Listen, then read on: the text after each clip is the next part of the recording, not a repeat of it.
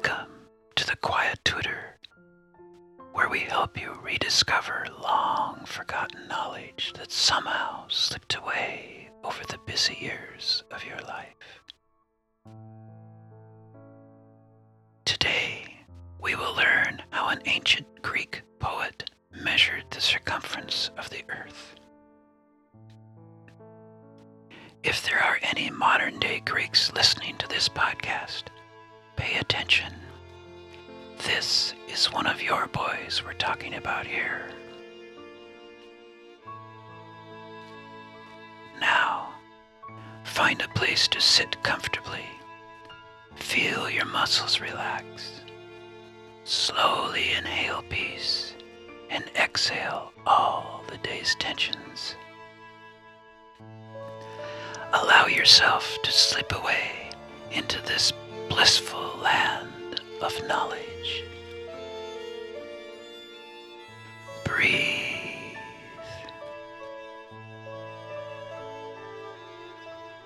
The sun's heavy heat beat down on his bald head, but he didn't seem to notice. Why would he?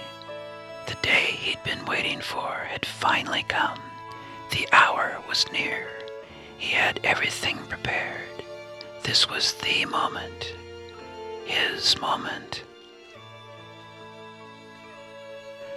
Passers-by thought it strange that anyone would linger so long on such a hot day, staring at a sundial. For most people then, as it is for most people now, it was just another day, pretty much like yesterday, and probably the same as tomorrow. But not for Eratosthenes. On that day, June 19, 240 BC, with no more technology than a sundial and a little math, this Greek poet was about to do the impossible: measure the circumference of the earth. Eratosthenes, by the way, was more than a poet. He was a skilled scholar in astronomy, mathematics, geography, philosophy, and became the chief librarian at the famous Library of Alexandria.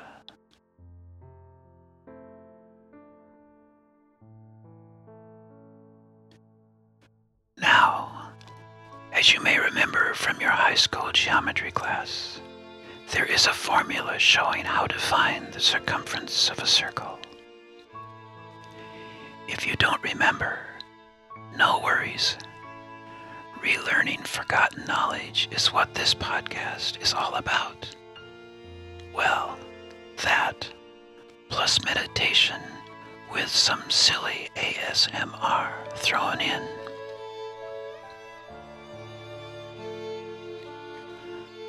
The formula is C equals D times pi, where C is the circumference, D is the diameter, and pi is an irrational number that goes on literally forever after its decimal point. But let's keep things simple and just call it 3.1416. So, if you know the diameter of a sphere, you can easily figure out the circumference. If, for example, the diameter of a large ball is 10 meters, you simply multiply 10 meters, or approximately 33 feet, by 3.1416, and you get the circumference, which is 31.416 meters, or a little over 103 feet. But Eratosthenes had a problem. He didn't know the diameter of the planet, so he had to get creative.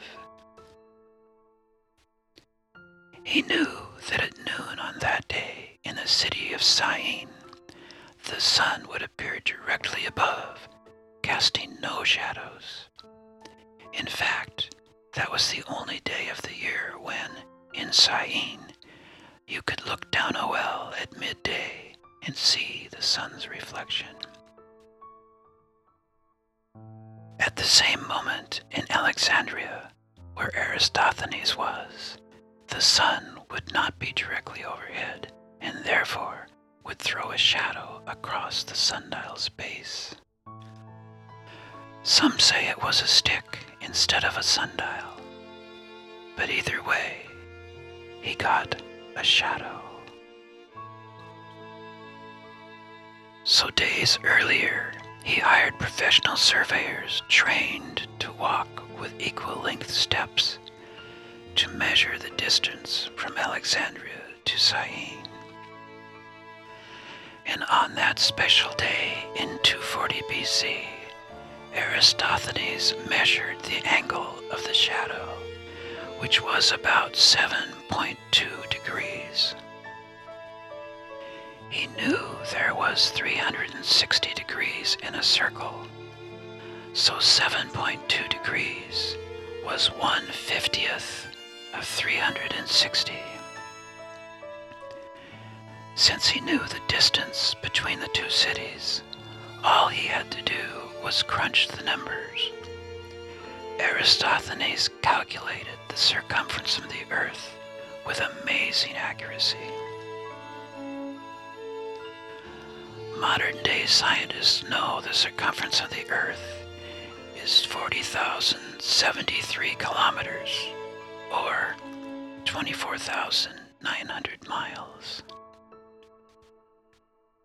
His calculations set the Earth's circumference at 250,000 stadia. A stadia is the length of a particular stadium. We don't know which stadium was used. There is some debate about that, but estimates are between 152.4 meters, or 500 feet, and 182.88 meters, or 600 feet. That makes Eratosthenes' measurement of the Earth between 38,624 and 46,671 kilometers, or 24,000 to 29,000 miles.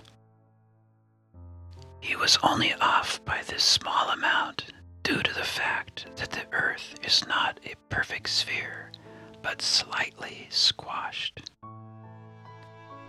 Not bad, I'd say, for someone whose only tool was a shadow.